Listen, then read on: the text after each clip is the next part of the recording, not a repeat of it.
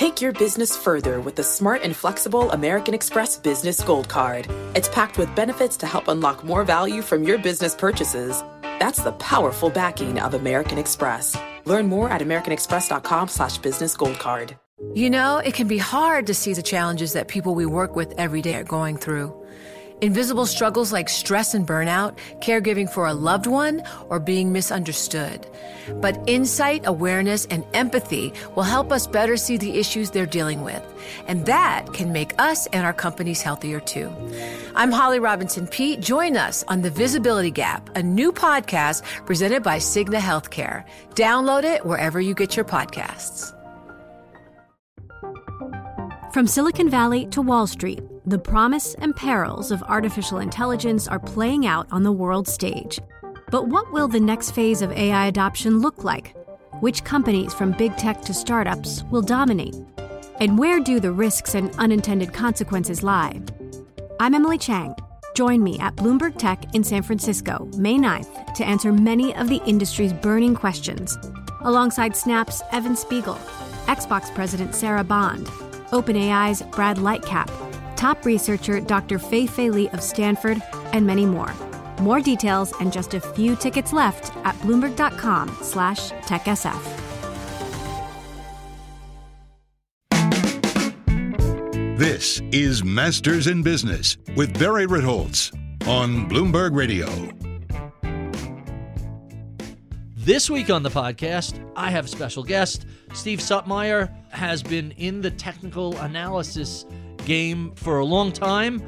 He is Chief Equity Technical Strategist at BofA Securities, and he is a double threat. He has both a CMT and a CFA, looks at the world from a very interesting perspective. I get BofA research, and in particular, I really enjoy Steve's monthly chart blasts, as well as his, overview. Every now and then, he'll do a deep dive into things like sentiment or sector rotation. I find his work to be very informative and very useful, and I think you will also. With no further ado, my conversation with BofA Securities, Stephen Suttmeier. Thank you very much, Barry. Glad to be here. Yeah, I'm glad to have you. So let's talk a little bit about your background. So you get an MBA from Fordham. What was the original career plan? Yeah, so I went to Fairfield University undergrad, and it was right. I mean, put it this way: it was right after 1987 crash. So I was there from '89 to '93, right? So instead of pursuing business, I pursued pre-med, and since my writing skills weren't all off the snuff, I just dove in and said, you know what, let me get a double major and do English writing. So I wanted to challenge myself, improve my communication skills, through the writing process. Long story short, get out of college, it was a tough time. It was the early 90s, and, it was hard to find, jobs. And I was not a good standardized test taker. Right. So my MCATs were bad, but I took them 3 times, but I managed to jump my score, right? So I still was able to get a few interviews at med school, but I kind of changed my mind on what I wanted to do. So, after so what I did was, I was looking around for finance jobs, and obviously you're not going to hire, a pre-med bio major, an English writing major, right off the street, right? So I just answered an ad from the paper, and guess where I wound up? I wound up at the boiler room right across from Stratton Oakmont. Oh, really? In 1994. What were you doing there? I was one of those cold callers. No kidding. And, quite frankly, it was a very interesting learning experience. I was only there for a year and a half, because if you've seen the movie Boiler Room, sure, I lived it. Was that accurate? I mean, their office was a lot nicer than ours, but generally speaking, was fairly accurate. And I remember when he was studying for the Series 7 in the movie, he's realizing, wait a second, they're doing things that are not right. And I'm sitting there like, man, I'm glad I'm not licensed yet, because the last thing I want to do is get booted out of the business before I even start. So you know that scene in Wolf of Wall Street where DiCaprio sits down in the room and makes that first call.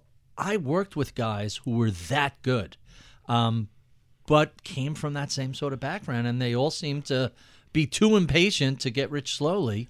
But a lot of these things really resonate, really come across as that was a real thing in the 80s and 90s. It was, and I just learned that the antennas went off, and I'm like, this is not where I want to be.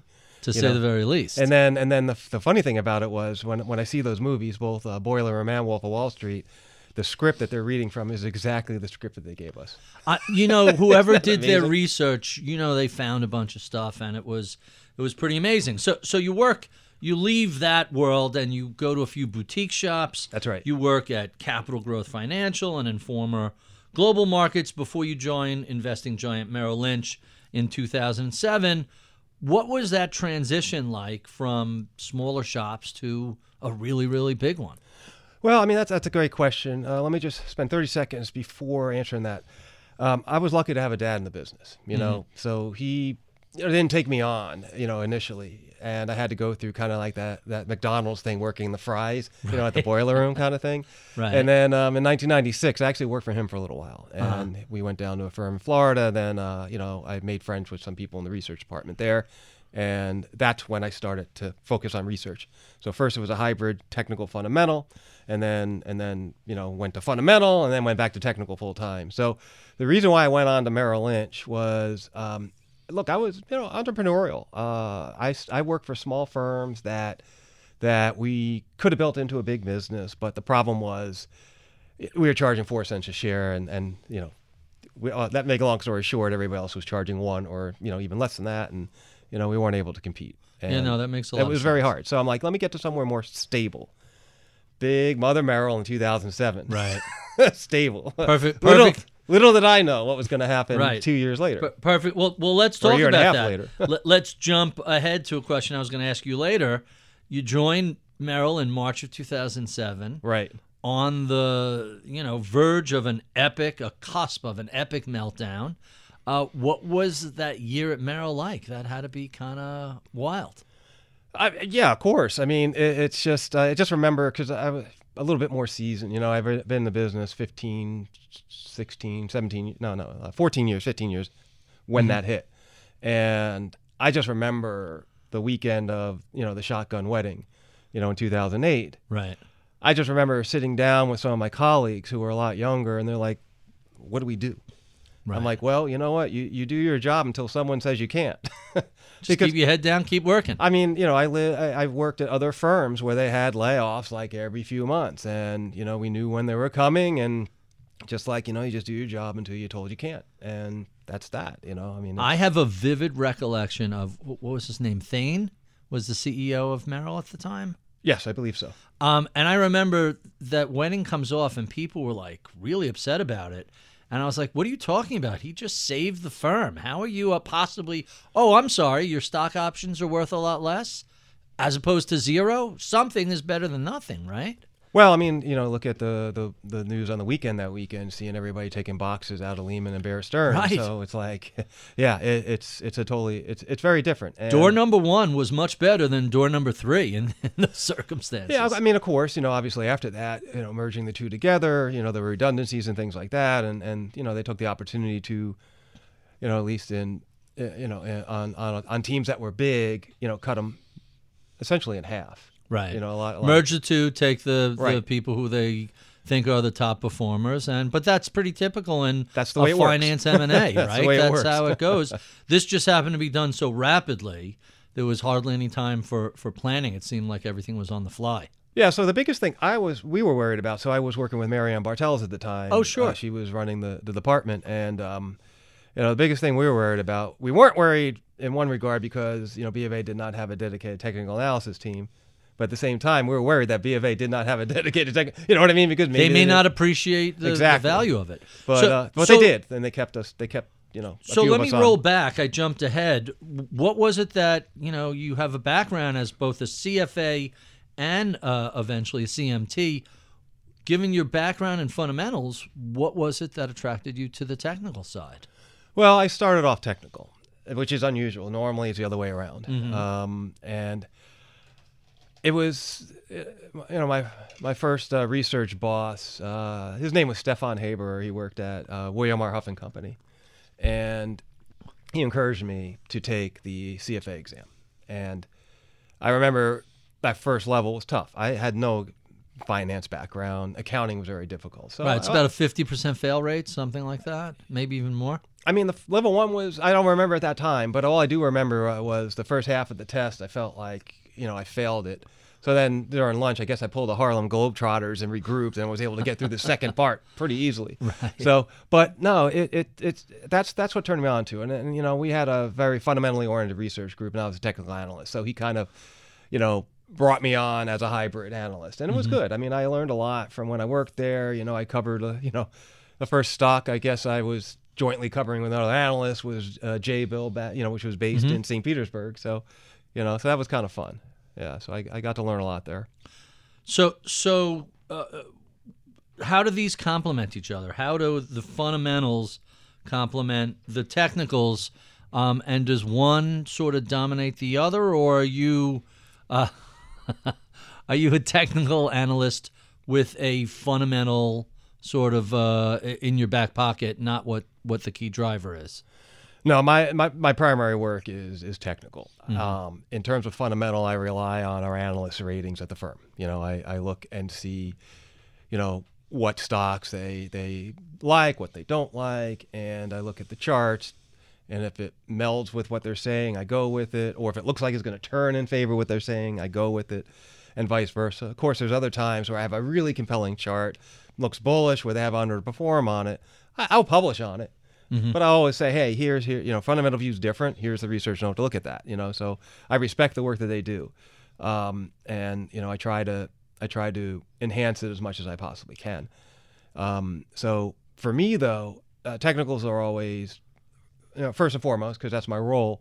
But I mean, obviously, you want to own something that has some sort of intrinsic value. So I think that's the way I would probably think about it. More of a can slim type of approach, because I was always a William O'Neill fan, and he just passed away a few months ago. So that was kind of sad, because I have that book on my shelf. As we all do. As we all do. Right. So yeah, I mean, it is a.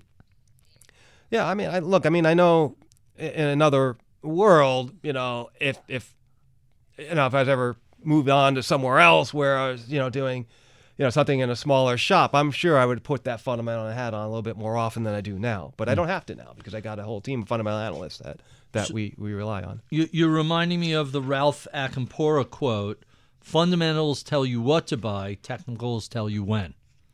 Accurate? I mean, I love the quote, but I don't necessarily believe it's entirely accurate, and here's why. I think technicals can tell you what to buy as well. Oh, really? Because if you can see a price pattern, you can see a trend, and if a stock's building a big base, and say the analysts are 90% sell ratings, and a lot of volume is surged down, when the stock first declined to say $5 from 20, right? And then volume surged, and all of a sudden you're trading sideways for a long period of time on less volume. Your fundamental work's saying, hey, wait a second, this seems to be undervalued, or maybe the earnings are going to improve next quarter or something like that. That's something I would look at to potentially buy, even though technically speaking it's not very strong, but it is building a big base. And if the relative chart, because I do absolute relative work, if the relative chart starts showing outperformance versus when compared to the absolute, meaning the market's corrected a lot, but this stock is starting to lead, that tells me, what, somebody may know something I don't, and I should, maybe build a position in that name. So I think technicals are helpful with what and when. In fact, I'm probably more of a what to buy than a when to buy type of guy, because look, I have to put out a research note, and it's like, I can't just say, hey, buy this name here at this price. It may never hit it. So I just kind of say, hey, here's something that looks attractive technically. Our fundamental analyst has either a buy or sell on it, but technically it's attractive. I think it's a stock to buy. And you know what? I would put the levels in there. If it hits these levels, then it becomes, more time to buy. But either way, I'm building a position there, based on my research. So your title is Chief Equity Technical Strategist. What is a day in the life of the Chief Equity Technical Strategist at a big shop like Merrill look like? Yeah, so B of A, when we, it's a combined hybrid role, right? So we service the global private clients, so the financial advisors are, a big part of what we do. We talk to them a lot. I do a weekly webcast on Wednesdays for them, 12 noon. you go on the road, you see offices, they ask you questions about markets, stocks, things like that, and you try to help them out as much as you possibly can.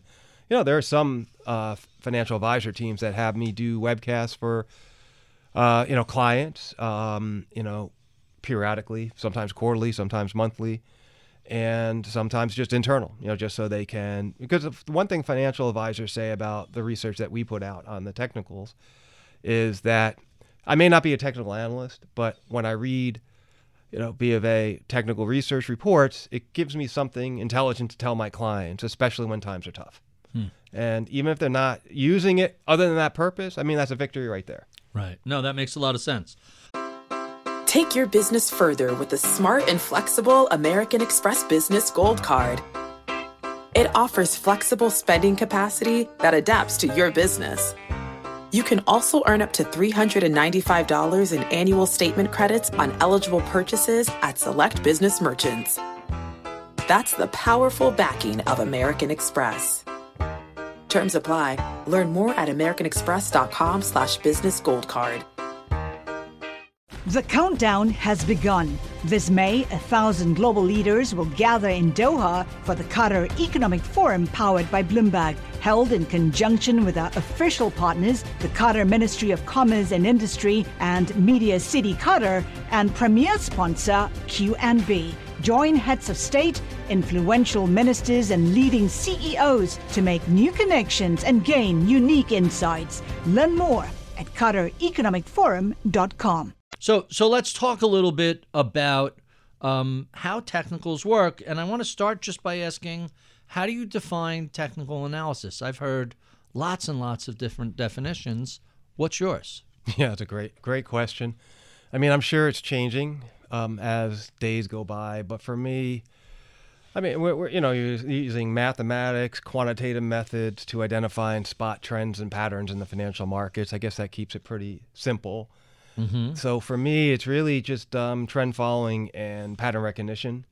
I will occasionally throw in second derivative type of indicators of price, like an RSI or relative strength indicator. That's right, relative strength indicator. Generate overbought, oversold, but also involves things like breadth, sentiment. I do a lot of credit market work too. Just looking at credit spreads and things like that. So let's define our terms along the way. When we talk about breadth, we're talking about the numbers of advancers versus decliners. Is it a broad market or is it a narrow market? Yeah, and that's one of Bob Farrell's 10 rules to remember. Markets are stronger when they're broad and weaker when they're narrow. So, again, ways to measure market breadth would be the advanced decline line, as you just mentioned. Also, new 52-week highs, new 52-week lows. You can also use 4-week lows, 24-week highs and lows, things like that. The other things would be diffusion indicators, like the percentage of stocks above moving averages. So if you have, interestingly, if you have the S&P, above a 200-day moving average yet, fewer than 50% of the stocks are above it, that kind of tells you something about breadth of the market. The market's stronger, but more stocks are below the moving averages. So, I think that's something to look at. So some of these indicators, like the percentage of stocks above 10-day moving averages, can also be used as momentum. So sometimes you can use breadth as a momentum. So the other thing I mentioned was sentiment. So that basically is sentiment and positioning, lump in positioning as well. So if you're watching sentiment, it's the surveys, the Investors Intelligence Survey, bull, bear, and correction. And then you got AAII, bull, bear, and neutral. You have, so those are sentiment indicators. What are they telling us? What investors are doing. Now, hopefully investors are saying, what investors are saying, right? Not doing. Hopefully what they're doing is close to what they're saying. That's what sentiment implies. But then you overlay that and look at something like a put call. That tells you more what they're doing. The volume of puts are higher than the volume of calls. That goes above 1. That means investors are fearful. Another one I look at that I find very useful for tactical lows in the market, but sometimes more meaningful than tactical, would be taking the 3-month VIX, the volatility index, and dividing it by the 1-month VIX. So when that is high, like 1.25 or above, investors are like, I'm not concerned about volatility in the immediate future. I'm more concerned about it, later on. But when that goes below 1, that means the VIX is higher than the 3-month VIX. So investors are more concerned about volatility now, which means they're more fearful. And when you have that set up, the market is often closer to a low. So that everything you've just described is a loaded series of follow-up questions you've given me. I want to talk about sentiment, but you mentioned Farrell, and for folks who may not know who Bob Farrell is, tell us a little bit about the legendary Bob Farrell. Well, I mean, he was the dean of technical analysis at Merrill Lynch, for the better part of, had to be 40, 50 years. Right. He has his 10 rules to remember, and a lot which, by the way, have become, almost biblical for a lot of people in markets, a lot of technicians, for sure. I mean, those are huge shoes to fill. There's no question about it. And if I mention any of these things, any of his rules to follow in my research notes, it's like my readership doubles. You know what I mean? So That's it's funny. like, forget about him. I mean, forget about me. It's all about him, right? I just kind of have to invoke that presence, in my job, I guess. Because some financial advisors actually, when, you see some of the commentary they write, the greatest compliment I think they ever paid me was he invokes Bob Farrell pretty well. And I know that's not 100% true because nobody can do that. Right. But just to have half of that, I think, is a compliment. That's great. What other technicians do you admire? Who else in the business do you think does a nice job? I mean, look, I obviously I compete with a lot of guys that do good work, but going back to the day, some of the folks that have influenced my work the most, I would say initially it was John Murphy with his book. I mean, I have the torn up dog-eared book, technical analysis of the futures market. Mm-hmm. That was, now it's called technical analysis of financials market. So I got an old dog-eared copy at my desk still. I would say Martin Pring, I learned a lot from, through his work. Pring, oh really? And, some good cycle stuff there. Uh-huh. Momentum, I got his book on momentum, which I found very useful. And I guess a third one I think that impacted me quite a bit was Dr. Alexander Elder, who wrote Trading for a Living. Right. And what I liked about that was, there's a lot of market psychology, investor psychology in there, but also how to run trading systems based on indicators. And I think that helped me out a lot. And much of in that book has influenced the way I've thought about markets and picking stocks. As the equity technician, that's kind of what I need to do, is identify stocks that I think can go up or down, or at a minimum, underperform or outperform. Mm-hmm. And, I use some of the techniques that he put in there, in particular, like a triple screen trading system where you have your weekly time frame, but you make your decisions off the daily. But I managed to do it all on a weekly chart, because if you put 3 different moving averages on a weekly chart, you can look at, a long-term moving average and a short-term moving average and do it that way. Mm-hmm. Where you decline below the shorter-term one and hold the longer-term one. I generally view that as a positive for a stock and look to buy it. So you're mentioning folks who've been around a while, like John Murphy and Pring and Farrell, and I took the class with Ralph Acampora. I know a lot of people back in the day who used to do their charts by hand every day. And now there's just so much computing power around. How has the computerization of everything changed technical analysis? What do we do with all this horsepower? Well, I mean, it definitely can allow for more rules-based signals in some regard. It allows us to do things with a greater universe of stocks.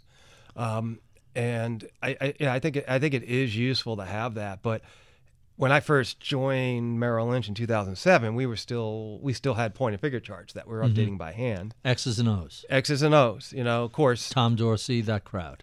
Yeah, I mean, Tom Dorsey, I believe Investor Intelligence also has a product on point and figure. I mean, very popular among the financial advisor crowd, but not so popular among the institutional crowd. Mm-hmm. The institutional crowd probably looks at it. It's like I'm looking at a letter from my grandmother with the X's and O's on it, right. When she gives me hugs and kisses. It's a little imprecise. It's not as. It depends. It seems to be more general than. I mean, you can make it more precise if you want to, but that requires a lot more effort and work. And with the computing power in a day, I think the one thing that's changed is, a lot of people can think they can pull up a Bloomberg and all of a sudden call themselves a technical analyst because it's just very easy to create these things. I'm glad you brought that up, because I recall when I started on a desk in the 90s, if you wanted to put charts on a computer screen, you had to subscribe to a very specific package. Even the terminal back then, you couldn't do what you could do today. It's Right. light years ahead today. Kind of now, you go to any website and have unbelievable access to all sorts of technical studies. I'm curious, what sort of impact does charting software for free everywhere have on the practice of technical analysis? Well, I mean, it's still a market where people will, trade and make decisions to buy and sell. I mean, I do look at stockcharts.com. I mean, when I'm on the road, that's very easy to pull up and work with. I mean, does it make it more of a self-fulfilling prophecy? Who knows? I mean, but I think it wouldn't negate, the one major thing that dominates financial markets. It's fear and greed, and maybe it accelerates that process a little bit more. Mm-hmm. I mean, the other thing, it's really not just technical analysis, but it's the availability of information and instant analysis. Right. Analysis can be done. I mean, just let's face it, there's businesses built on that premise where, you have high frequency trading where they calculate things in milliseconds. I don't even know, but you know what I mean. It's like really fast. Nanoseconds. Nanoseconds. Right. Instantly, yeah. Probably the more accurate way of saying it, nanoseconds. So, I mean, it just makes things very quickly. And you know how I adapted to it? I focus more on a longer term time frame. Not like monthly, but weekly. The daily gets a little bit noisy. Very noisy. Back in the day, it was intraday charts that got really noisy, but now daily charts have gotten noisy. I hope weekly charts don't get noisy because that would complicate things even more. I'm curious if the 0-day options that expire every single day have an impact on trading and have an impact on charts. Probably. I'm not sure what the impact exactly is, but yeah, I mean, I think just instant, instant, whatever the term is, I can't even know, but just instant information. I mean, it just makes things more volatile, generally speaking. You wouldn't know by looking at the VIX, but you look at like intraday price action, day-by-day price action. It's like you got stocks that have multi-billion market caps that are moving like 2 to 3%, within the span of 15 minutes. I mean, that's a lot. Wow. I mean, you mentioned fear and greed. Tell us a little bit about how you can use technical analysis to look at sentiment. Yep. So, a lot of different ways. First and foremost, I mean, you got the surveys that we talked about earlier. You got the book haul ratios. You got the VIX. Let me interrupt you and ask you about the surveys, because I always find that what people say they're doing and what they're actually doing on those surveys don't always seem to line up. Right. And they seem to spend most of their time in a sort of no man's zone where there's no signal. It's at the extremes when they're useful. How useful do you find sentiment surveys generally, where we're asking people, how bullish are you? How much equities do you have? How much bonds do you have, et cetera? Yep. I would say it's more useful in calling lows than it is in highs. Because when you think about a low in the market and fear in the market, there's more urgency. Complacency, by definition, is not urgent. So that's why I think sentiment surveys work better when bears surge above 55, 60%, which is where they stood September of last year. Complacency is not urgent. It's not. That's a great sentence. Yeah. I always think of it as it's hard to identify when people kind of get bored and stop buying, but it's easy to see when everybody's panic selling. Exactly. Right? And that's what sentiment shows you. You see it on the put calls. You can see it also in futures positioning. What are you looking at in futures positioning in order to identify a bottom? Usually it is aggressive shorts from leverage funds on S&P futures, and are these professionals or are these punters and amateurs? No, they're professional. But even professionals can form a crowd and a herd. I mean, that's the point of the indicator. That's the reason why there's a hedge fund clients that you visit outside New York City. They want to avoid the herd, right? But the other factor is asset manager positioning. Those are the smarter. I view them as smarter. So when they're oversold, the market's usually down as well. But when the market starts to bounce, they start to go with it.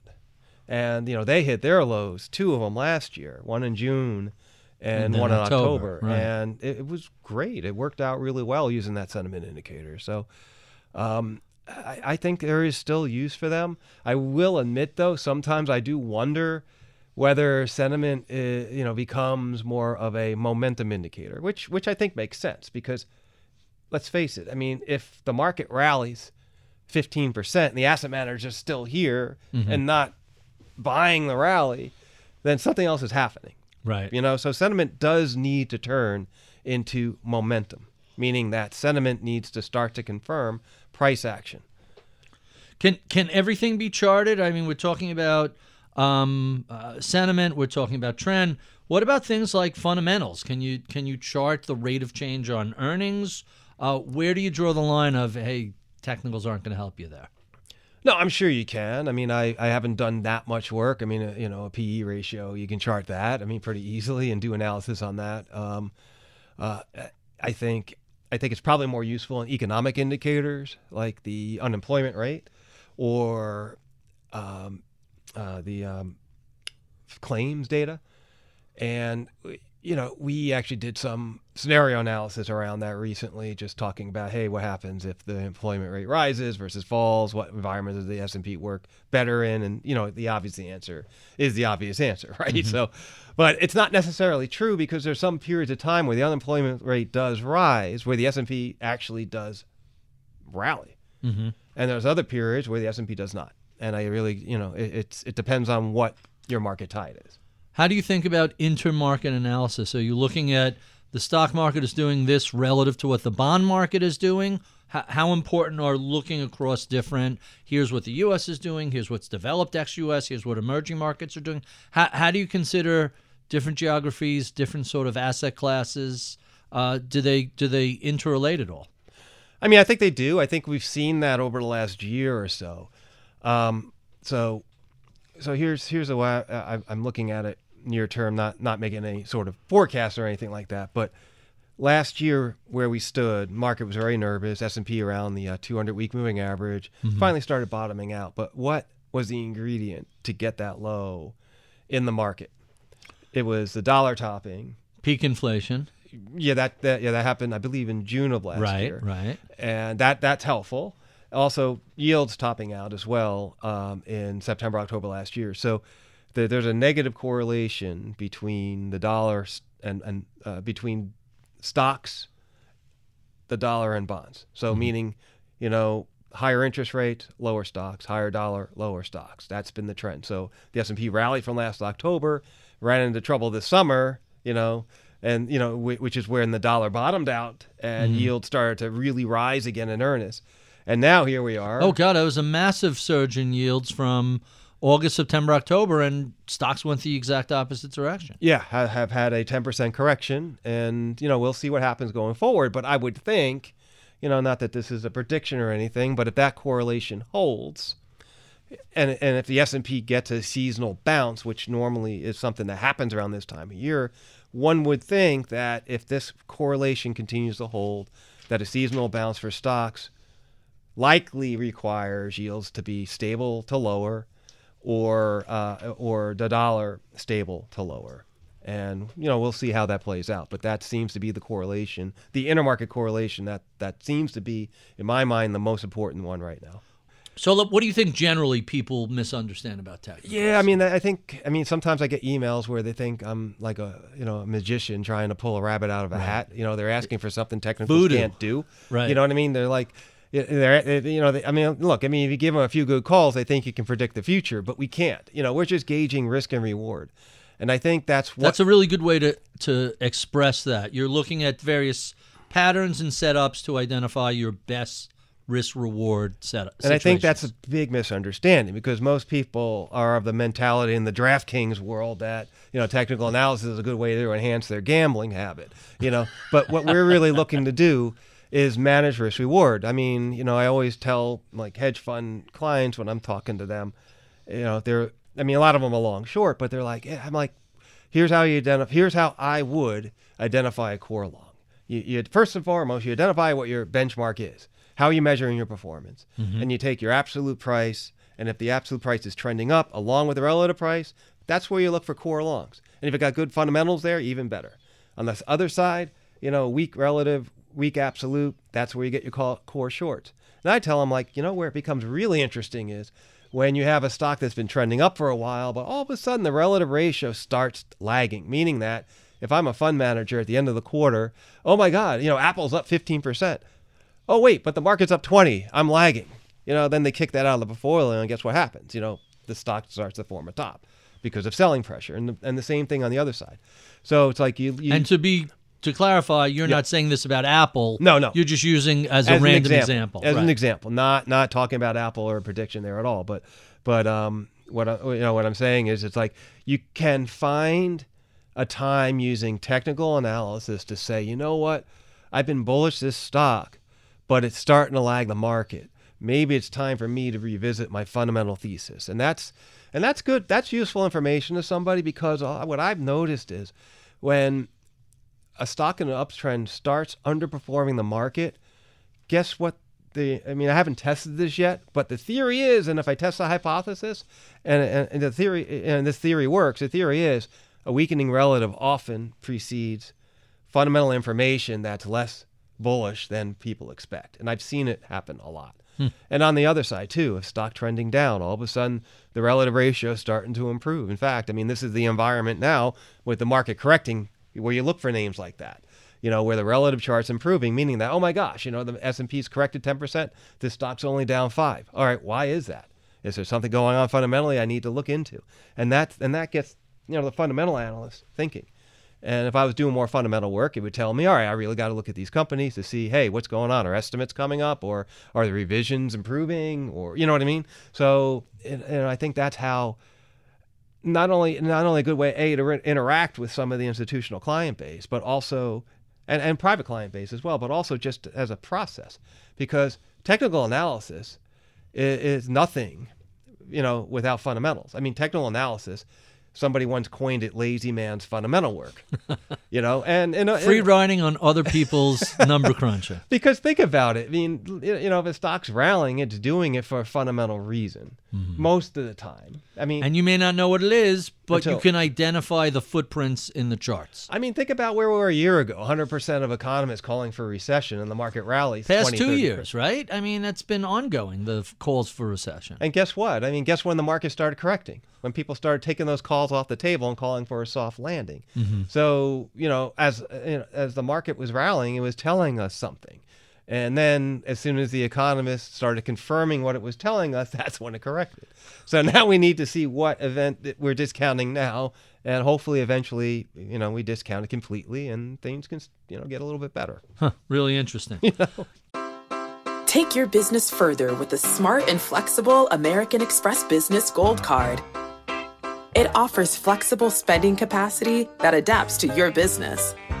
You can also earn up to $395 in annual statement credits on eligible purchases at select business merchants. That's the powerful backing of American Express.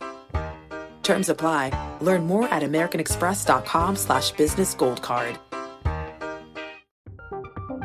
From Silicon Valley to Wall Street, the promise and perils of artificial intelligence are playing out on the world stage. But what will the next phase of AI adoption look like? Which companies, from big tech to startups, will dominate? And where do the risks and unintended consequences lie? I'm Emily Chang. Join me at Bloomberg Tech in San Francisco, May 9th, to answer many of the industry's burning questions, alongside Snap's Evan Spiegel, Xbox President Sarah Bond, OpenAI's Brad Lightcap, top researcher Dr. Fei Li of Stanford, and many more. More details and just a few tickets left at Bloomberg.com/TechSF. Let's talk a little bit about what's going on in the current market environment. We're recording this Halloween 2023. Where are we today? Are we in a secular bull market or bear market? Are we in a cyclical bull or bear? What's the state of equity markets and bond markets today? Well, I keep it simple with those sort of trends. So, whenever we go on television, we always pull up the same chart, S&P 500 with a 40-week moving average and a 200-week moving average. The 40-week moving average, for those who look more at daily charts, can associate that with the 200-day moving average. So we gauge the cyclical trend of the market using the 40-week moving average, and we gauge the secular trend as the 200-week moving average. So when you have a rising 40-week moving average, which we do now, and a rising 200-week moving average, which we do now, the pattern is a cyclical uptrend or bull market and a secular uptrend or bull market. Where are we now in the context of that, given the 10% pullback that we've gotten since the July highs? It is a correction of that pattern. We are below the 40-week moving average, around 42.50. So that's on the S&P. That's on the S&P 500, yes. What about how does the NASDAQ look? A little stronger. Stronger? Yeah, I mean, so when we look at the NASDAQ 100, for instance, it is still, I mean, it just tested the 40-week moving average last week, and well above the 200-week moving average, so still stronger. If you look at relative strength charts, the NASDAQ 100 still has a stronger pattern than the S&P at this stage. Technology, the sector itself of technology still has a stronger relative chart pattern. It's been sideways, but in a stronger trend.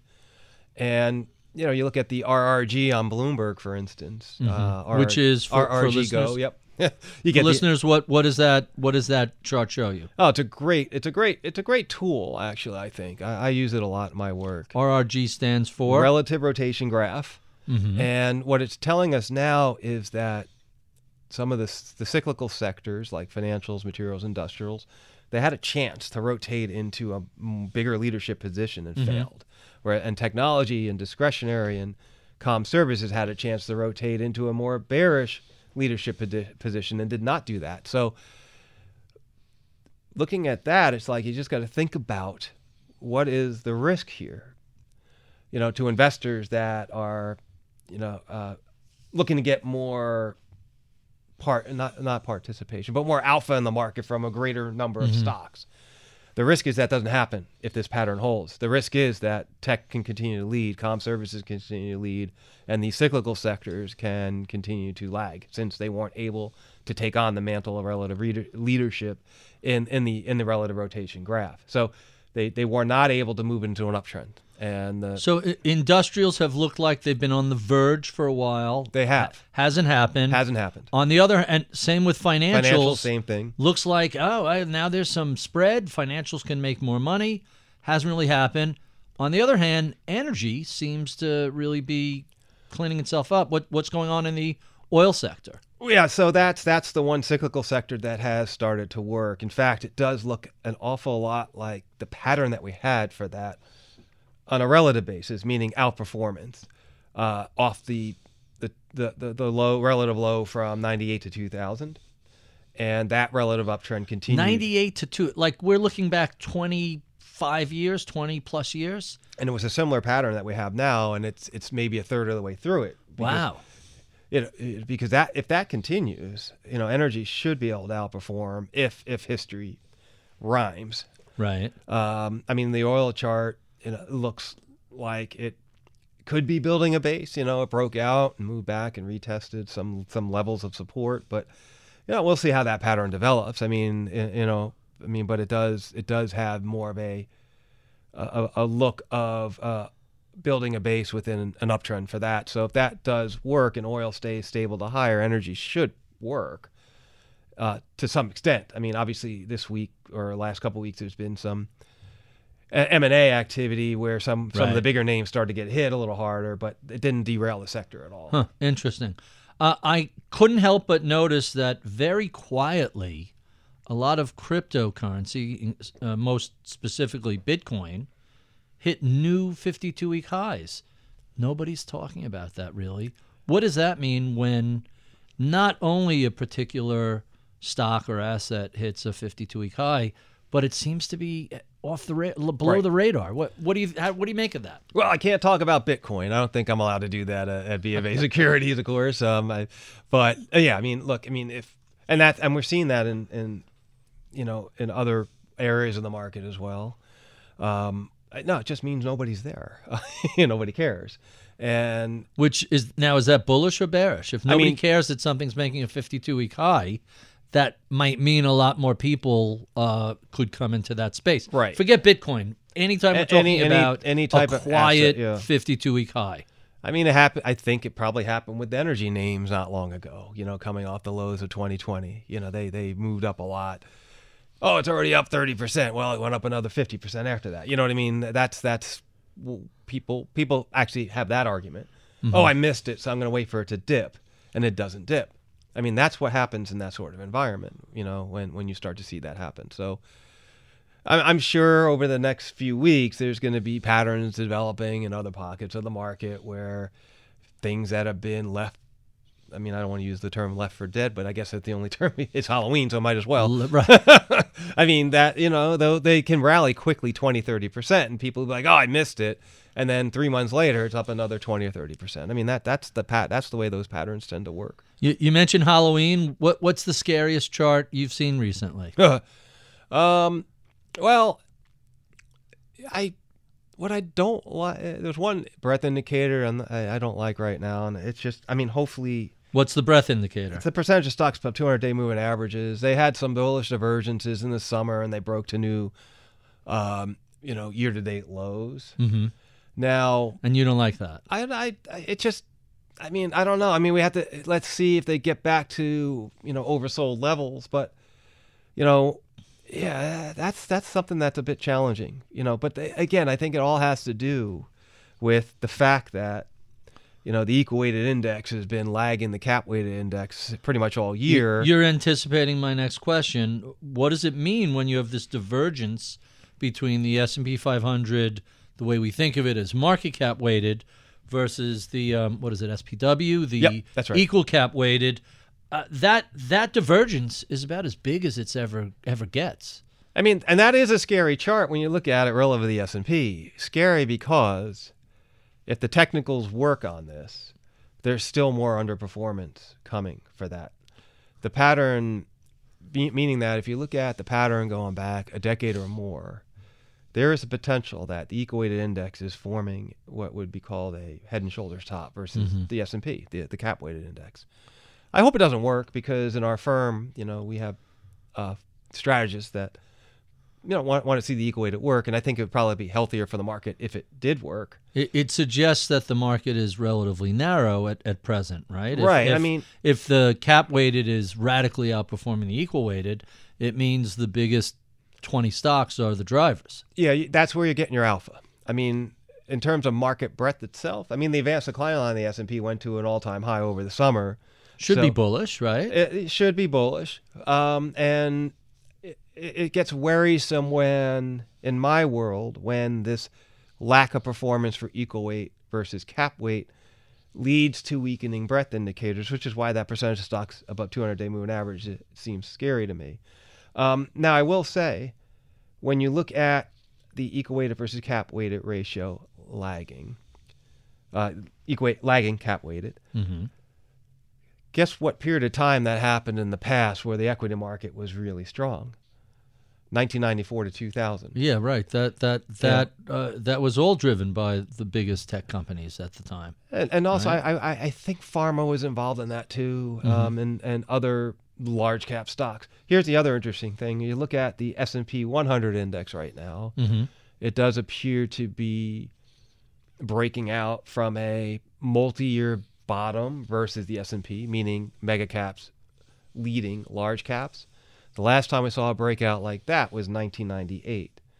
I find it curious that that's happening and the equal weight lagging the cap weighted, because in the late 90s or the mid to late 90s, the Fed did hike rates quite a bit, right? And then they took some off and then hiked into 99, 2000 with this environment for these particular names. So it just seems to me with these particular size fragments working better than others. So mega cap market potentially at this point, just looking at this, if it changes, I'll change.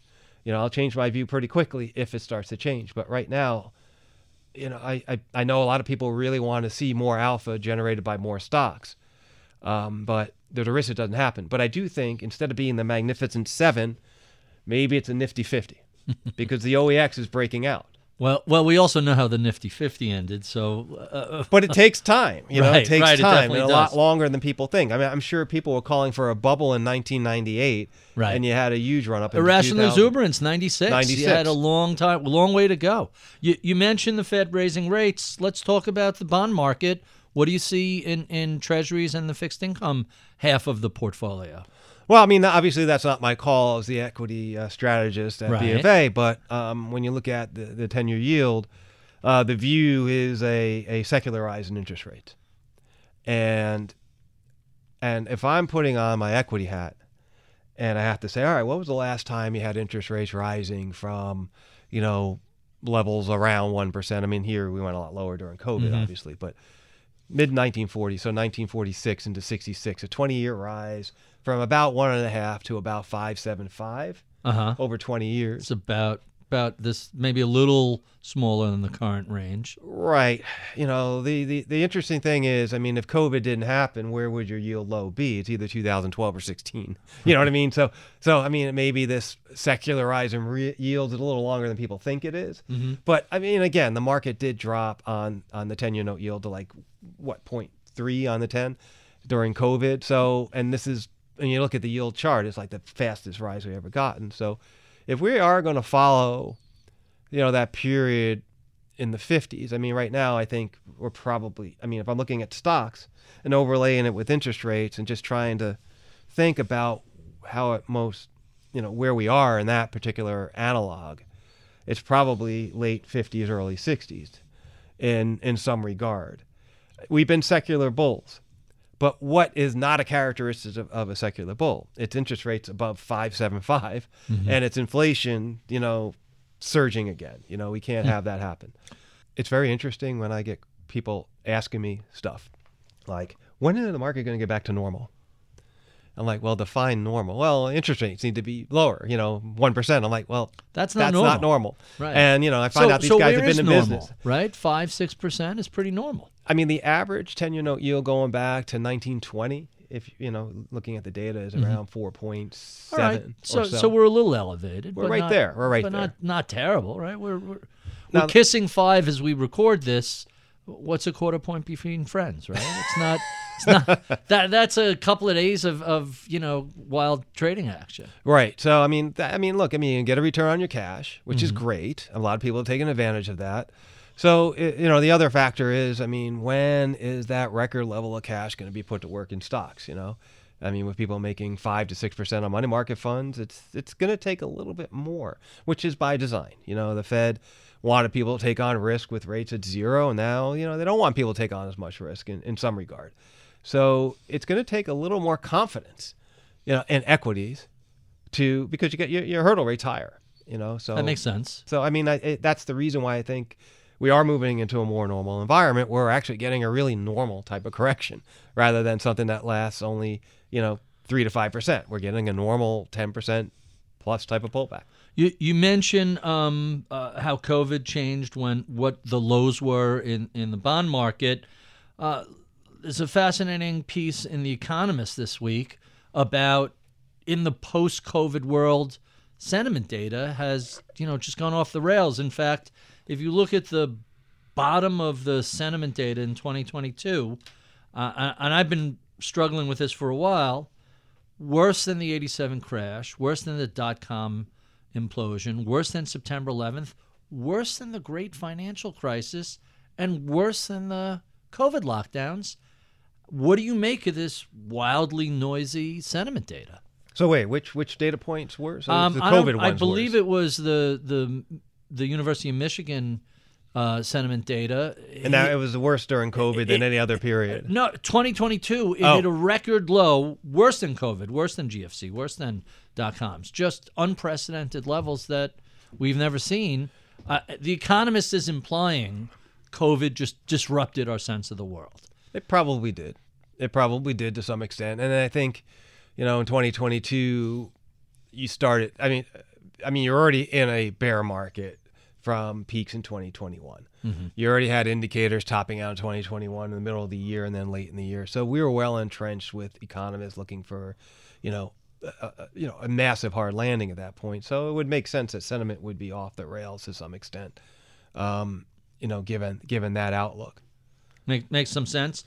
You frequently use a phrase that cracks me up in your research. Let's discuss your indicators: the good, the bad, and the ugly. One of my favorite movies of all time. Looking at the world that's out there today, what's good, what's bad, what's ugly? Right. So yeah, we just wanted to be a little tongue in cheek with some of our stuff here. So we noticed that the percentage of stocks above 50-day moving averages on the S&P actually did not go to a lower low, as the S&P went to a lower low just last Friday. So that has the potential to be good. Maybe triggers a seasonal rally. Another indicator we threw in there was the I think they call it the NAAIM exposure index, that around 24% versus oversolds in the low 20s. Mm-hmm. That's getting closer. So exposure among asset managers and market participants in equities is a lot lower than it was. So a lot of I always use the term, a lot of the froth has been blown off the cappuccino, over the last 3 months. So those are some better looking indicators. I would argue that when you look at the Chicago Fed Financial Conditions Index, it's held in like a champ. So that's another. What does that mean? Well, it just means financial conditions aren't deteriorating, to any great extent based on that indicator. Which is an indicator I like to use. Credit markets haven't blown out either, so that's spreads haven't blown out either, at least on the and there people were warning that was about to happen in the spring when Silicon Valley Bank and First Republic blew up. This is it. You're going to see credit markets go upside down, and that'll be it for equities. Not so much, right? Not so much. The corporate BAA to 10-year spread is one I look at a lot. Meaning investment grade to just below investment grade. It's the 10-year spread versus that. So I'm looking at the lowest tier of investment grade versus the 10-year yield. Versus the Treasury, gotcha. Yep. And what I'm trying to say is, all right, when does stuff start to creep into investment grade, the lower tier? And it hasn't happened. That is well below 2%. And when you get above 2.5, that's when things really start to struggle. Let's talk about your sector work. How do you utilize different sectors, and how does that work into your overall approach to macro? Well, the sectors, this is I've been shying away from having bold sector calls this year. And the reason why is you can find bullish and bearish stock charts everywhere, no matter what sector you're looking at. Even utilities. What does it mean when a sector is strong and an individual company is weak? Is it just reflecting that company? How do you draw a conclusion from that? No, what you want to see, sure, that's a good question. So, if you have a bullish sector, I would argue tech and comm services is still in quite bullish position. Mm-hmm. So if you have a stock and a bullish sector is not acting well, chances are it's an idiosyncratic problem with that stock or chart. Probably a fundamental reason for it too, more so than a technical reason, because the technicals are reflecting the fundamental situation to some extent. So I think right now, just looking at sectors and looking at the way things look on the relative price charts along with the absolute price charts, it seems like tech is holding in fine. Comm services holding in fine. Semiconductors trying to hold their trend. Industrials, trying, but not really convincing. Energy holding in just fine. Materials, it depends on the stock. You can find some winners, find some losers. And financials, it's really challenging because two things. One, the absolute chart looks okay as long as it can hold those prior highs from 2007, which it has done. But the relative chart, not okay. But within that group, you can find winners in things like exchanges and stuff like that that look really strong relative to the laggards of the group, which just happened to be, the sector near and dear to my heart, the banks. It's like, just not because you work for a bank, just a sector you happen to really like, right? Why not? It's like it's you want to see your companies do well, of course. It's like so. Let's talk about the macro. What goes into what you look at most when you're doing an overall view of the equity markets? Yeah, so one of my favorite indicators, and I would lump it in with the good, would be the 73 country index of market breadth. So the advanced decline line for 73 country indices. The U.S. is one of those. So it's not just looking at the domestic equity Right. markets. You want to see the whole world doing well at once. Yes, and that advanced decline line broke out during the summer. And even though the market correction has taken a lot of indices below their summer breakout points, this particular advanced decline line remains above its breakout point, meaning that there are pockets of the world that are working better than others, out there. So, yeah, I think that's important to point out. And so global breadth hasn't rolled over. So it tells us that we're in a corrective phase within what could very well be a market that may yet have another up leg to it, not just in the U.S., but also, globally. So since we're talking about global, the world always is kind of a scary place. Lately, you flip on the news, geopolitics is everywhere. It's Russia and the Ukraine. It's the things that are going on in Israel. It's the economy in Europe, and especially China seems to be falling into its own problems.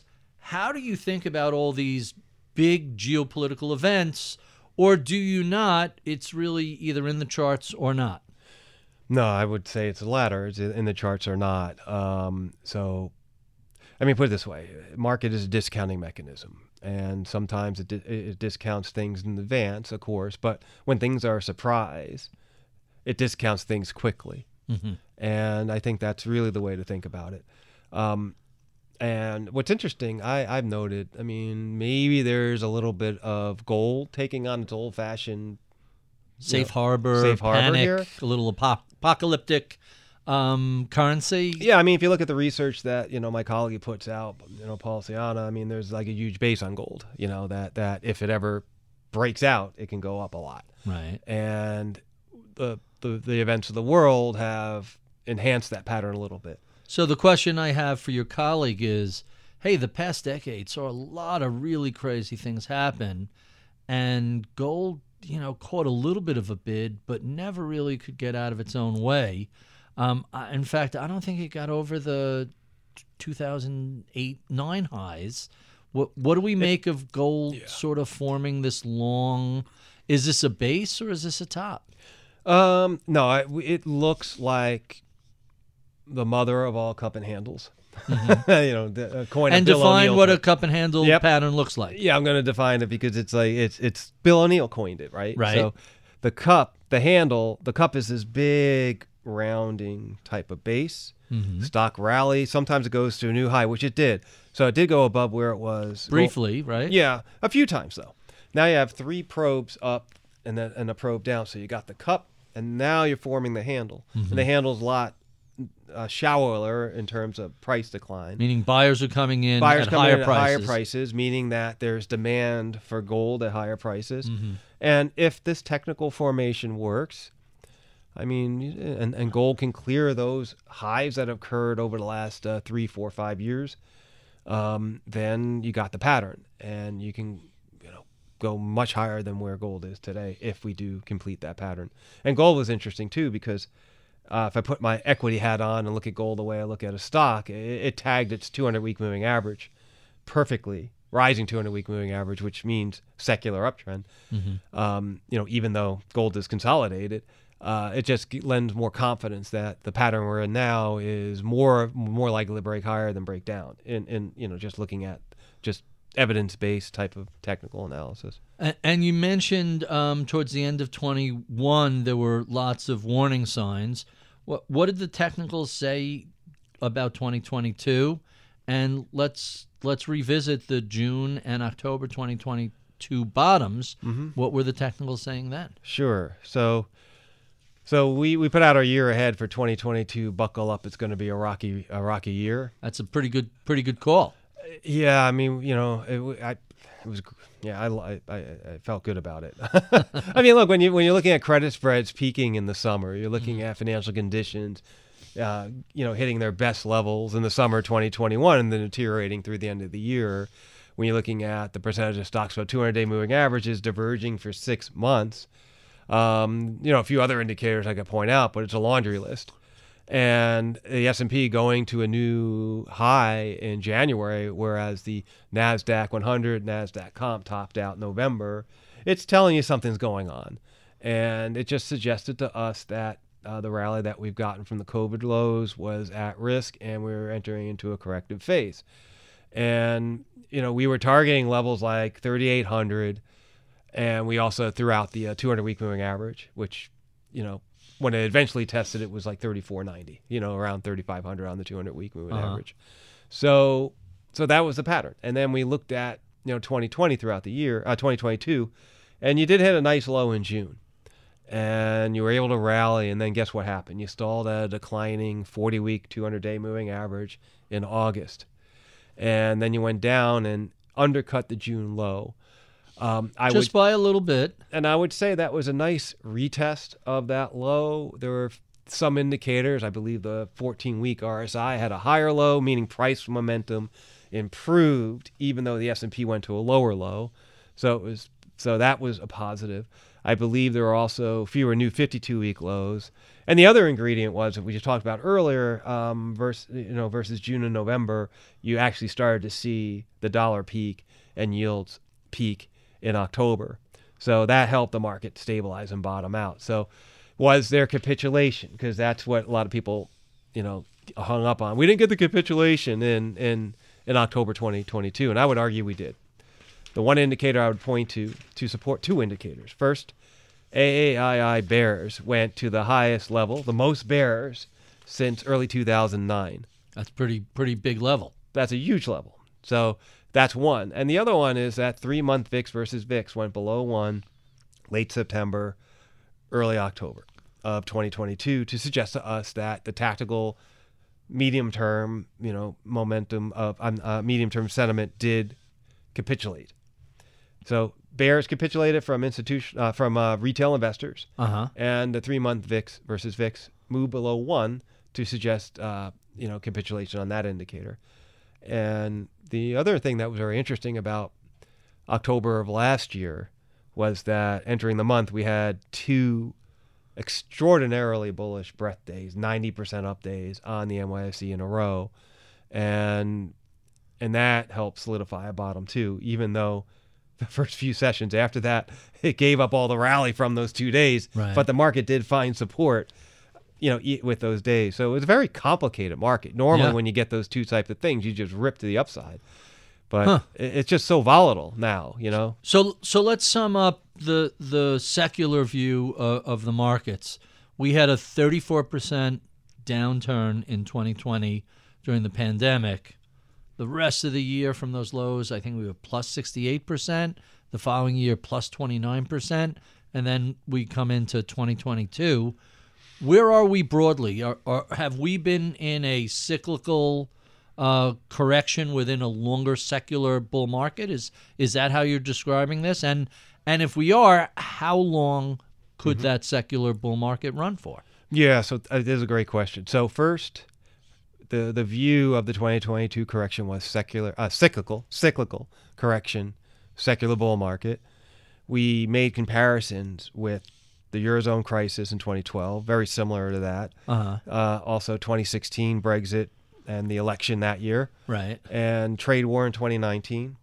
And one can even argue COVID 2020, similar setup where you went down, tested the 200-week MA, crossed above the 40-week, and then corrected to undercut the 40-week. You did it twice in 2012, once prior to the summer rally and once prior to the year-end rally, 2012. 2016, you hit it right when the Brexit vote happened, and then boom, ripped into summer rally. Fall correction, year-end rally after Trump got elected president in 2016. And the China trade war, two similar type of dips, one in the right ahead of the summer rally and one ahead of the year-end rally. So here we go. We had one in March, which was a little early, but it happened. You rallied above the 40-week, then moved below it, and then rallied back above it by the time you're in April, and you got a nice summer rally. And then right on cue, seasonality always says going back to 1928. Well, seasonality says going back to 1928, the worst 3-month period of the year is August through October, and that's exactly what's going on right here. We're getting that traditional correction, which usually precedes the best 3-month periods of the year of November through January. So I think that's where we are now. So we could very well be ending this cyclical correction soon if we follow seasonal patterns. Now, how long can the secular bull market last? Well, there's a financial advisor who helped me coin this term. I guess he was a Marilyn Monroe fan, the 7-year itch. So 7 years after the breakout of 2013 was COVID, and the market hit a spike low. And 34% is normally considered a pretty substantial bear market.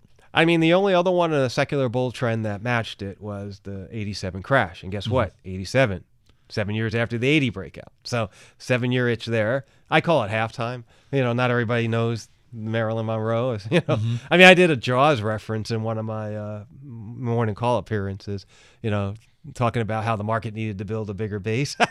We're going to need a bigger base. And sure enough, I bet you that trading floor probably Google, what's Jaws? Because think of the average age down there. But bottom line is this, and I just digress. So let me get back to what I was talking about. So the 7-year low, 87, bull market lasted until 2000. Then 57, 50 breakout in the S&P above the 37 high, and then you rallied into prior to 1957, had a correction in 1957, which was recession and a pandemic. So go figure. And then that lasted another 9 years. So, I mean, if I'm just saying, hey, midpoint 2020 from 2013, maybe it lasts until 2027. But some of these other bull markets lasted longer. Maybe I have to get a little bit of haircut given where inflation and interest rates are. I mean, that's quite a possibility. Sure. In fact, I mean, for order for the secular call to really work, I mean, let's face it, inflation does need to come down. And cannot spike, 10, 12%. I mean, if it does, that's not what happens during secular bull markets. The 1950s secular bull market started with, inflation high, and then it went down and stayed fairly contained. Higher interest rates, not what you want to see. 1980, sure, it started with interest rates double digits, but our friend Volcker, did what he needed to do and solved that problem. Rates went down. So, 10-year note yield is trending through 5.5, 5.75, and inflation's going back up. I think it's going to be very difficult for this secular bull trend to be sustained because it hasn't happened before. It doesn't mean it can't happen, but I can't find, any history to support that case. Really interesting. Take your business further with the smart and flexible American Express Business Gold Card. It offers flexible spending capacity that adapts to your business. You can also earn up to $395 in annual statement credits on eligible purchases at select business merchants. That's the powerful backing of American Express. Terms apply. Learn more at americanexpress.com/business gold card. From Silicon Valley to Wall Street, the promise and perils of artificial intelligence are playing out on the world stage. But what will the next phase of AI adoption look like? Which companies from big tech to startups will dominate? And where do the risks and unintended consequences lie? I'm Emily Chang. Join me at Bloomberg Tech in San Francisco, May 9th, to answer many of the industry's burning questions, alongside Snap's Evan Spiegel, Xbox President Sarah Bond, OpenAI's Brad Lightcap, top researcher Dr. Fei Li of Stanford, and many more. More details and just a few tickets left at Bloomberg.com/TechSF. So let's talk a little bit about what follows the worst 3 months of the year. You mentioned August, September, October tends to be seasonally the worst part of the year. I've seen all sorts of explanations for why that is. Harvest, people distracted with summer vacation, going back to school, whatever it is, the last 3 months tend to be pretty good. What are the odds that we're going to see Santa Claus come to Wall Street? I hope they're pretty good. First and foremost, when we use traditional seasonality work, so traditional seasonality, what does it tell you? Everybody talks about sell in May and go away. But do you ever see anybody go on the media and say, hey, buy in October and stay? They don't, because that doesn't sell, right? And it doesn't rhyme. It's true when it rhymes. That's the key. Yeah, that's true. Buy in October. The trend is instead. your friend. If there's no rhyme there, it's no good. Except for the bend at the end, of course. Yeah, but what's really funny about it is, I mean, November starts the best 3 and 6 month periods of the year for the S&P, which I think going back to 1928 is really encouraging for those looking for the market to stabilize. But when you think about where we are in the presidential cycle, we're in year 3. So year 2 to year 3 has the best part of the cycle from fourth quarter year 2, which was last year around this time, through the middle of year 3. So, and we did that perfectly. And now we're doing getting ready for year 4. We're getting ready for year 4, but right here, right now, it's tough in year 3, August, September, October, November. So seasonality might be pushed into December. We could struggle into November because that can happen in the third year of the presidential cycle. So in the third year of the presidential cycle, positive Q4 performance is typically a Santa Claus rally event. So, and then the next part of the cycle calls for a choppy pattern into May of next year. But then you follow traditional seasonal patterns: summer rally, fall dip, and correction, and rally after the election. And it doesn't matter who wins or loses. I mean, in 2016, everybody thought Trump was a disaster. Everybody thought Biden was a disaster, and the contested election was a disaster. Both cases, market did well, right? The market did well. So I think, granted, I mean that we're in an interesting period of time here where it may take a bit longer for the market to stabilize. But I do think if we follow, the pattern work, December should be good.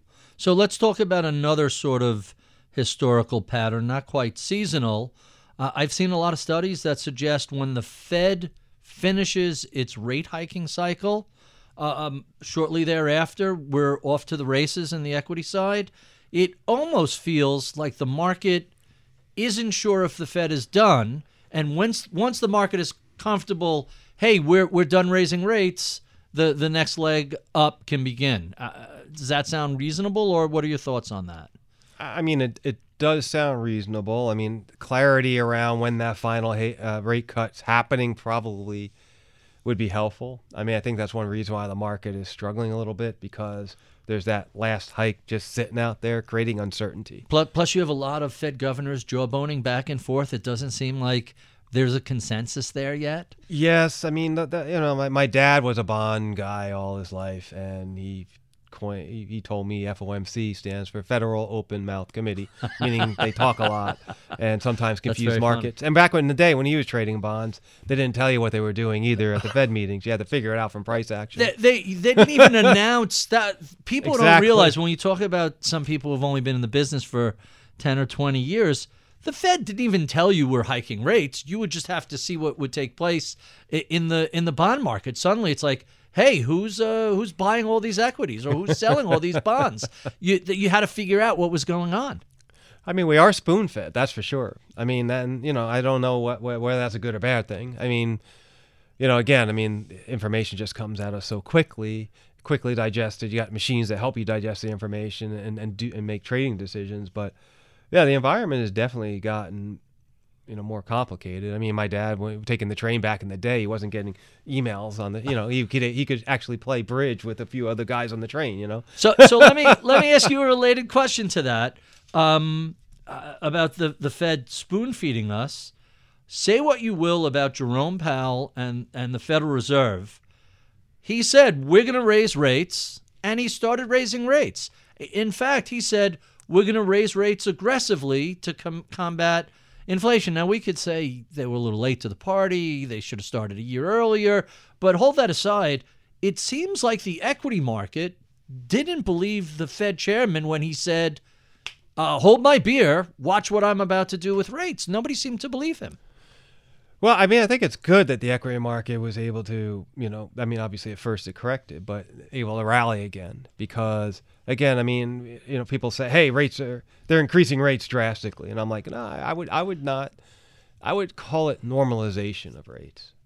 I think that's a fair really phrase. What's going on. It's not I mean, it is aggressively hiking. They did, but they got it to a more normalized level. So again, I mean, is it normal to get a return on cash investments? The answer to that question, I would argue, is yes.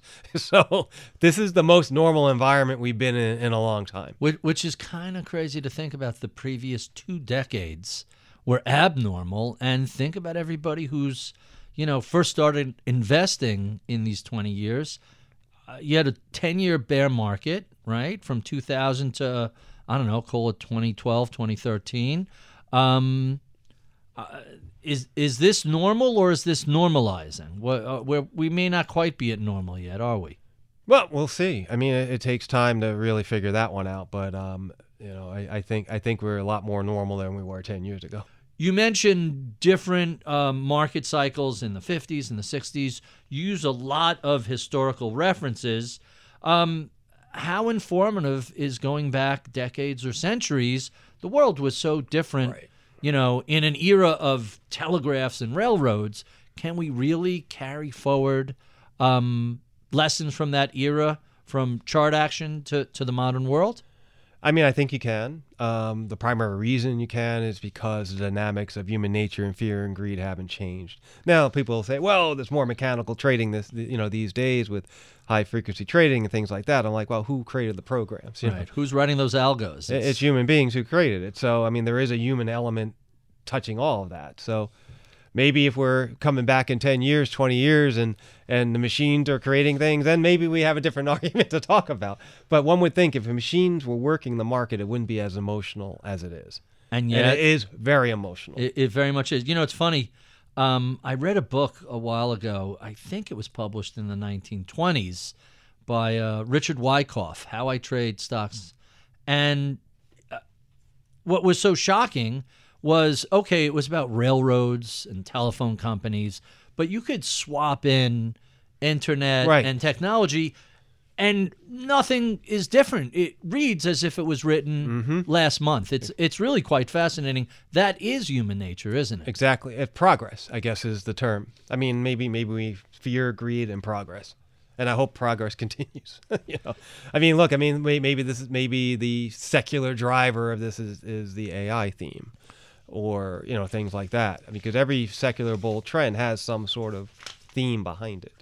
You would think. Give us some examples. I like the concept of that. Well, I mean, obviously, I think the 50s was more of a build back after World War II. Post-war, right? And for people who may not know their history, you had the build-out of the interstate highway system. Yep. Eisenhower. You had the rise of suburbia, the rise of automobile companies, and the commercialization of passenger air travel and the electronic industry. There were a lot of things that took place in the 50s and 60s that drove everything forward. Every time we have a secular bull market, do you see something similar to that? There should be, yeah. I mean, I think so. I mean, because the 80s, I guess technology, the birth telecom, of the computer and things Internet, like that. Sure. And then, yeah, exactly. Mobile, you just that 20-year period saw a lot of new industries pop into existence. And then when it gets too exciting, such as the tech bubble, that's when things change. And it doesn't seem like we're there now, because we talked about these indicators peaking out in advance of the market in 2021. I don't really have that here, as we're on this corrective phase, except for the percentage of stocks with 200-day moving averages. That does have the divergence. But credit spreads confirm the rally. Financial conditions confirm the rally. A lot of other indicators confirm the rally. So, there's, a little different than, say, 2 years ago at this point. So I'm glad you brought that up. I want to talk about what you called the Magnificent Seven and compare it to prior eras. When you take the 7 biggest companies on the S&P 500, their revenues collectively are something like $1.8 trillion. Their profits are $250 billion. Put on your CFA hat for a moment and let me ask you, hey, they're a disproportionate part of the S&P 500 with good reason. Right. Is that a fair statement? We've never seen any group of 7 companies make so much in revenue and so much in profits. How wrong is it that these are, the darling stocks? it might not be wrong. And quite frankly, I would argue that could very well be a factor of a secular bull market. And here's why. During secular bull markets, what outperforms? Large caps or small caps? Large caps. You know, they're international. They have a broader reach. They have great access to capital. Small caps graduate. That's right. Graduate to mid caps. Mid caps graduate to large caps. So, large caps become big caps. So, the interesting thing is, like, in the equal weight, had its best period during the 2000 to 2013 bear market for equities. Mm-hmm. So one would argue that having a greater concentration, not to the extent, maybe it's Magnificent 50, maybe it's Magnificent 100 going forward. I mean, that I would take that as a bullish sign if we went from the 7 to the 20, maybe even more. But you're rewarding the winners, and I guess that's capitalism for you in some regard, Mm-hmm. So makes a lot of sense. Before we get to our favorite questions, let me throw you one curveball. You do both broad analysis and I don't know if I would call them just outright market calls, but you certainly share opinions about where we are and where we could go. What were some of your most memorable calls that have stayed with you? What do you remember most fondly, and what are you not so keen on prior calls?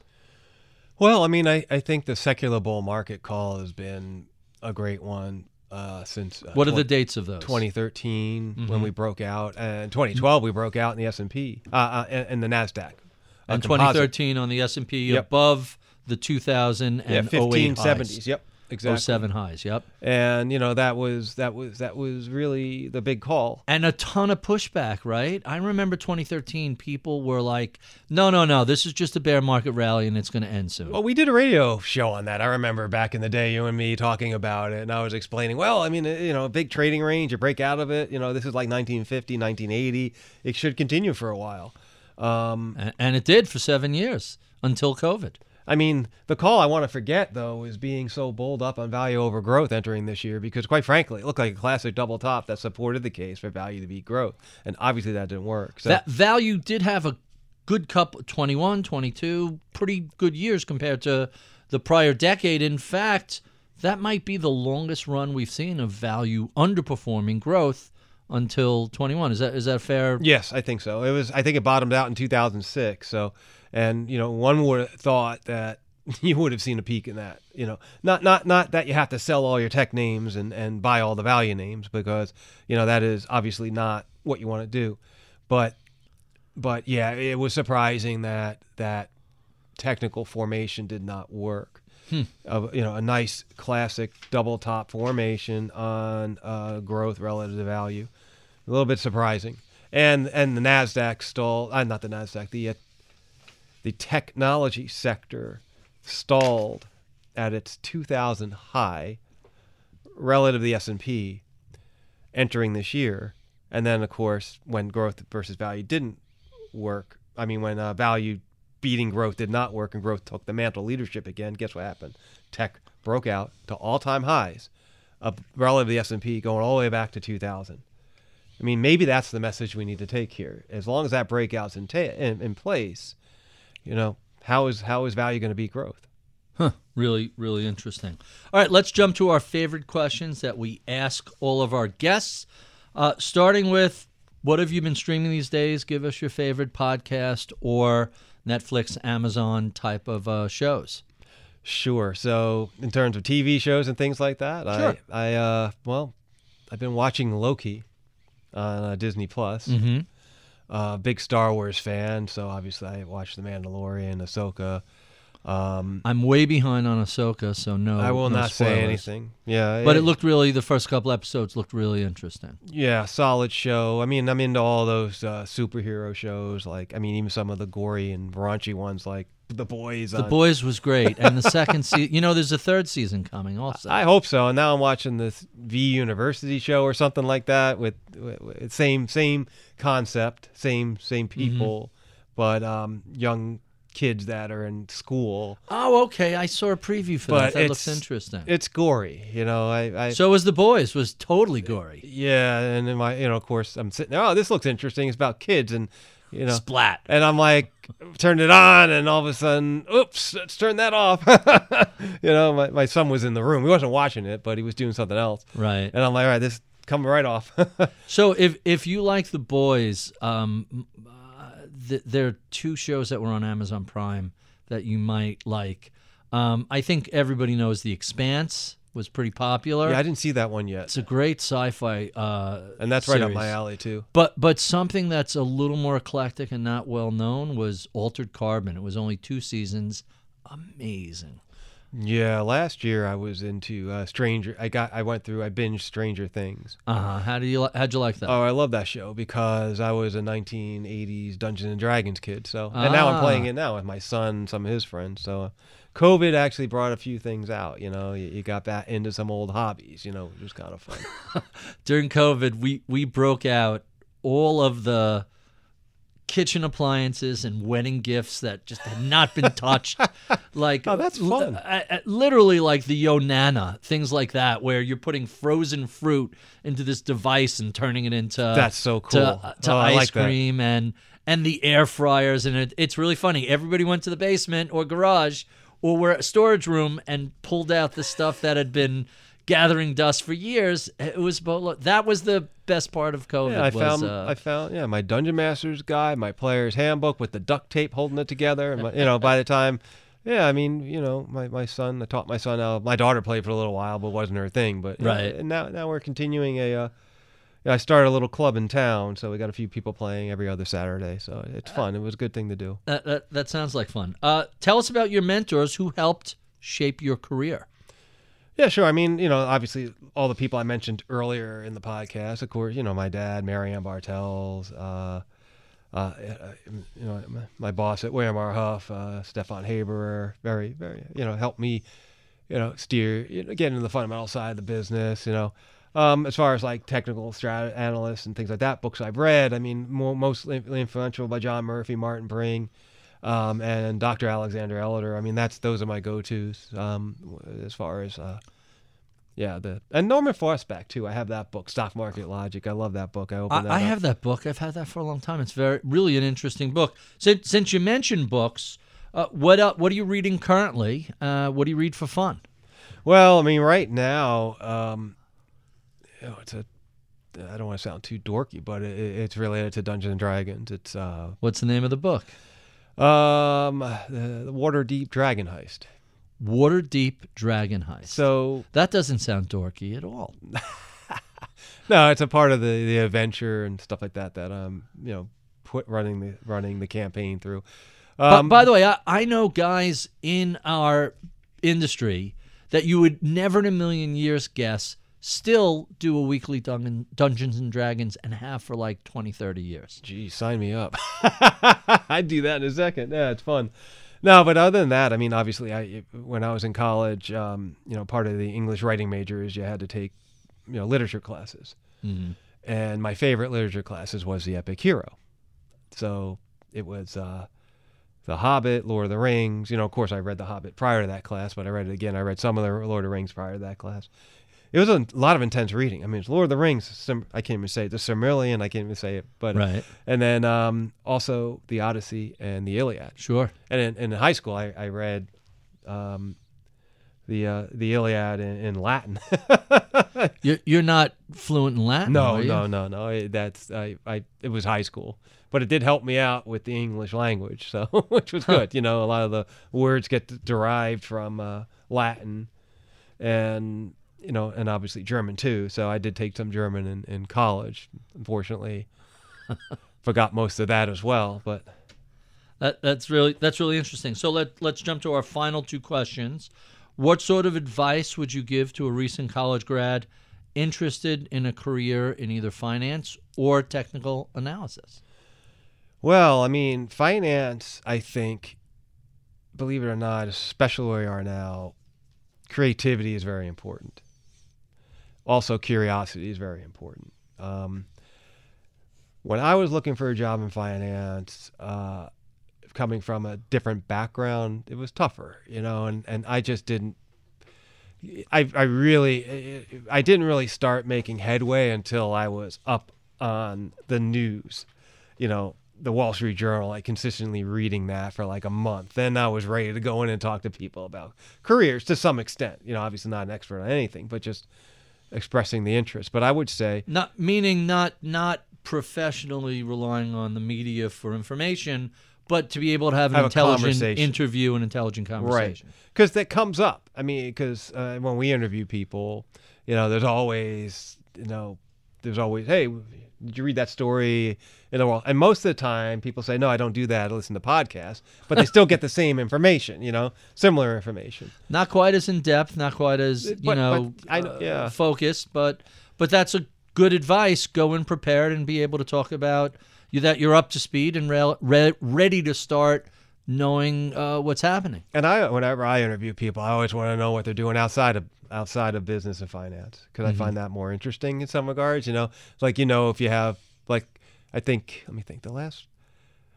they were a professional lacrosse player, not professional, a college Division I lacrosse player, that's kind of interesting. Right. It's like they know how to be part of a team. Some of those intangibles. So I would say, some of the intangibles and things outside, are interesting. I mean, somebody looking to get into technical analysis, I would say probably avoid that like the plague. Why? Are there a lot of technical analysts on the street these days?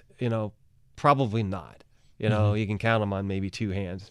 Really? But I would say if you want to get a role in finance or as an analyst or as, a financial advisor, learning technicals will save you. It will help you a ton, but you're not going to be getting a role as a technical analyst. There's just not that many of them. And often they're just placed at the back of the bus. And as Ralph Acampora said, that's where they have the beer is. So I'm perfectly happily being in the back of the bus. But still, I would say, again, here's another quote. I don't remember who I heard this one from, but it says the CFA designation will get you a job, but the CMT designation will allow you to keep your job. So look, if you want to become a technical analyst and work at a bulge bracket research firm as a technical analyst, it's unlikely. I'm very lucky to be sitting where I'm sitting. It's like, and who knows how long it's going to last? You know what I mean? It's like, the business is tough. Definitely, and it's gotten tougher on the institutional sell side because of the advent of either free or practically free trading. But it's very interesting, though, because you run into a lot of folks on the institutional side that aren't technical analysts, but use technical analysis, and some of them, even pursue the CMT designation, which is Chartered Market Technician, the credential that's the equivalent of the CFA, Chartered Financial Analyst, and they do it. I would say if you're interested in a career where you're going to be doing some technicals, obviously a trading desk type of role might be suited for that. An equity analyst would be suited for it. I know a few equity analysts that do not that they're making fundamental views based on technicals, but if they want to upgrade a stock and they look at a chart saying, well, I love the fundamentals on this company, but the chart looks like it can break below 50 and head to 45, maybe I should wait for that to happen. Let me ask you a question that I love asking people who use both fundamentals and charts. If you're going to buy a stock, and in our hypothetical, you can only either read a fundamental research report or look at the chart, which do you do? Yeah, that's obvious, because it's look at the chart. No question. Why? Because the chart reflects fundamental information. Bottom line.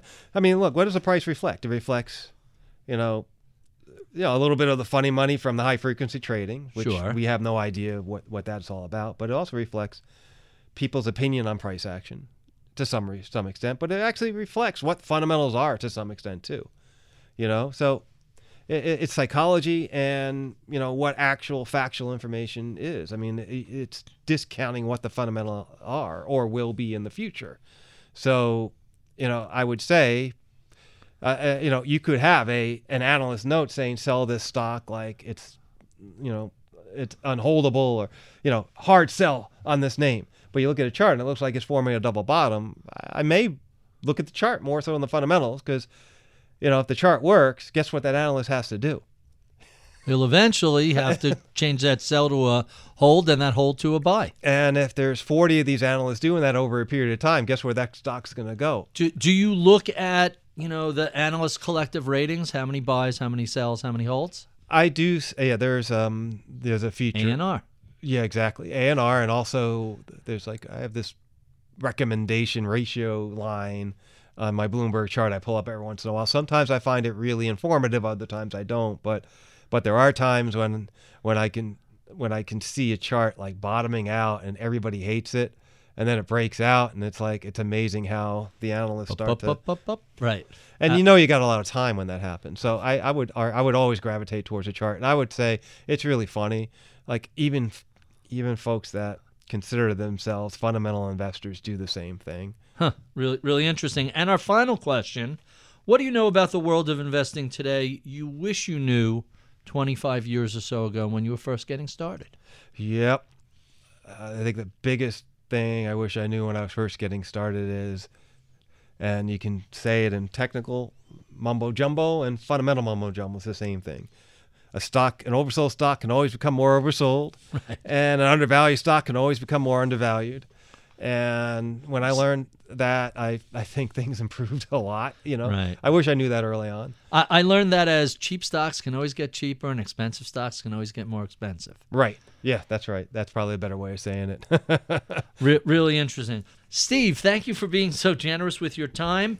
We have been speaking with Steve Suttmeier. He is the Chief Equity Technical Strategist for BofA Securities.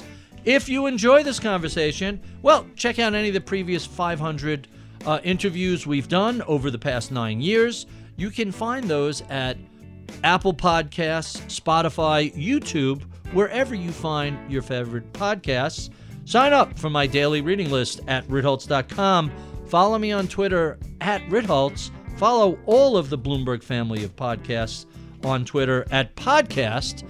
And be sure and check out my new podcast, At the Money, coming January 1st on Apple Podcasts. I would be remiss if I did not thank the crack team that helps put these conversations together each week. Rich Subnati is my audio engineer. Atika Valbrun is our project manager. Anna Luke is my producer. Sean Russo is my researcher. I'm Barry Ritholtz. You've been listening to Masters in Business on Bloomberg Radio.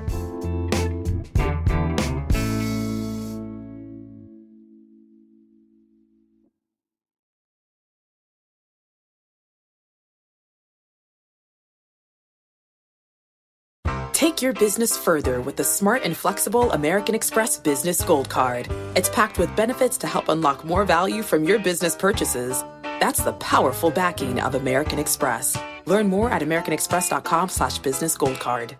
The countdown has begun. This May, 1,000 global leaders will gather in Doha for the Qatar Economic Forum powered by Bloomberg, held in conjunction with our official partners, the Qatar Ministry of Commerce and Industry and Media City Qatar, and premier sponsor QNB. Join heads of state, influential ministers, and leading CEOs to make new connections and gain unique insights. Learn more at QatarEconomicForum.com.